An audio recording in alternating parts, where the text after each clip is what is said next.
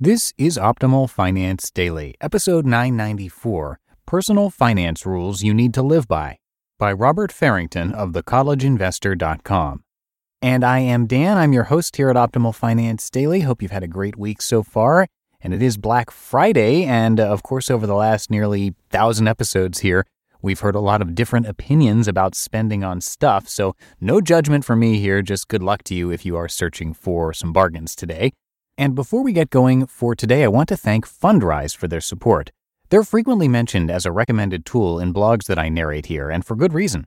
Fundrise enables you to instantly access high-quality, high-potential private market real estate projects, from high-rises in D.C. to multifamily apartments in L.A., and each real estate project is carefully vetted and actively managed by Fundrise's team of real estate pros. Fundrise is the future of real estate investing. Visit fundrise.com/OFD. That's FUNDRISE.com/OFD to have your first 3 months of fees waived. For now, let's get right to our post on personal finance rules to live by, which happens to be perfect for this Black Friday, and let's optimize your life. Personal Finance Rules You Need to Live by Robert Farrington of thecollegeinvestor.com. When it comes to personal finances, there are so many opinions that it can be hard to decide who to listen to. However, even with these varying levels of opinions, there are also some personal finance rules that are non-negotiable. Remember, when it comes to your money, it's just simple math. I'm a big believer in the basic personal finance equation, income minus expenses equals savings. That's it. There's nothing else to it. If you don't have any money left over each month, it's either because you spend too much or don't earn enough. With that being said, here are my personal finance rules that everyone should live by. Rule number 1, keep your finances organized. This is rule number 1 because we can't even have a discussion about your money if you don't know the basics of how much is coming in and how much is going out. While you don't have to have a full-blown, down-to-the-last detail budget, you do need to be aware of your personal finance habits. In almost every scenario of people getting themselves into debt, most have no idea how much they are spending or where their money is going. By getting organized, you can start to change things. When you start to watch how you're spending your money, you can start to make sure you're hitting your savings goals each and every time. Heck, you can start to create goals in general. So, how do you get financially organized? Well, there are a lot of ways, but the simplest way is to just set up an account on Personal Capital and link your bank accounts and credit cards. Personal Capital is great because it's free, it connects with most banks, and it will automatically track your income and expenses. All you need to do is look at the reports. Rule number 2, spend less than you earn. If you want to be financially successful, then you must spend less than you earn. As obvious as this sounds, it's something that many people struggle with. How many people do you know who have to live on credit cards? Probably too many. But here's the catch. A lot of people get caught up on spending less. They seem to forget the part about earn. You can always earn more, and the equation I mentioned earlier still works. And don't dismiss this key aspect. The amount of money you can cut out from your budget will always have a lower limit. You can't avoid food costs and rent. They will always exist. However, there is no upper limit on the amount you can earn. It just takes time and effort. You need to ingrain the habit of living below your means from a young age. If you can't tackle this, then there's no hope for your finances at all. Rule number 3, save and invest for the future. Look, at some point in time, you will no longer be able to earn income. It'll happen. You can't avoid it. For some, it'll be a matter of age. You will get too old and frail to work. For others, they might encounter an illness or disability that could prevent them from working. And for anyone, there could be unexpected events throughout life that will prevent you from earning an income, like losing your job, getting into an accident, etc. While there are many different views on how you should invest your money and what type of returns you're going to get, it's common advice to start saving and investing for retirement as soon as you can. Everyone needs to have an emergency fund, and everyone needs to save and invest for the future. You can get student loans for college, but there are no loans to get you through retirement. The earlier you start investing, the less money you need to save, thanks to compound interest. That's a pretty powerful reason to get started. Rule number 4, eliminate debt. I hate the discussion around good debt and bad debt.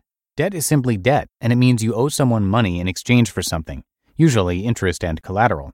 In the big picture, you need to eliminate it, and the faster you do it, the more financially successful you'll be.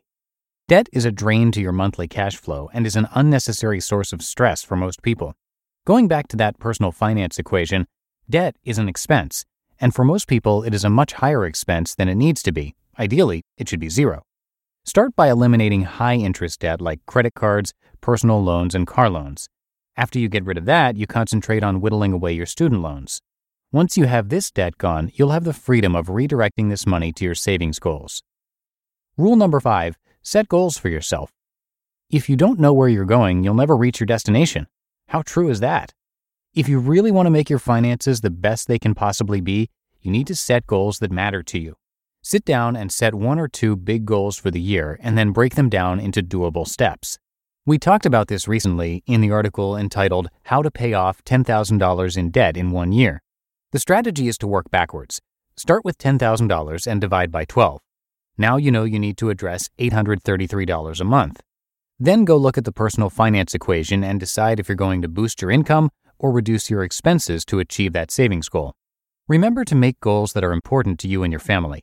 We all have different visions and values, so no two people's goals will be the same. And realize that goals can change. Life changes, the world changes. What might be a goal today could change next year. It's okay to be flexible, but it is essential to be accountable. Write down your goals, post them in a visible location, share them with others. It's okay to admit you're not a money expert and you're working to improve your financial life. Conclusion. These aren't groundbreaking personal finance rules. In fact, they're pretty basic. But personal finance is pretty basic. There will always be disagreeing views on subjects like investing and debt, and there will always be new tools and tactics. However, all you need to do is strip personal finance down to the basics to see success. The rest is just minutia. You just listened to the post titled Personal Finance Rules You Need to Live by Robert Farrington of thecollegeinvestor.com. And thank you again to Fundrise for their support. It's frequently mentioned in articles from our authors because it's a great tool. Come by fundrise.com/OFD to have your first 3 months for free. Private market real estate has historically provided excellent ongoing cash flow, even as it supports long-term growth. Private market assets like these are a strategy for diversifying beyond public market investments and even other kinds of real estate like publicly traded REITs. And Fundrise is the future of real estate investing. The platform's innovations power an investor-first model by eliminating the bloated costs and middlemen that have traditionally weighed down real estate investing, saving investors time and money. Unparalleled transparency and real-time reporting let you see how the development of specific properties impact your overall portfolio. So check it out. Visit fundrise.com/OFD. That's fundrise.com/OFD to have your first 3 months of fees waived. And that's it for today. Thank you so much for listening. Hope you have a great start to your weekend. And whether you're spending or not spending, just try to be mindful on this Black Friday. And I'll see you back here tomorrow as usual, where your optimal life awaits.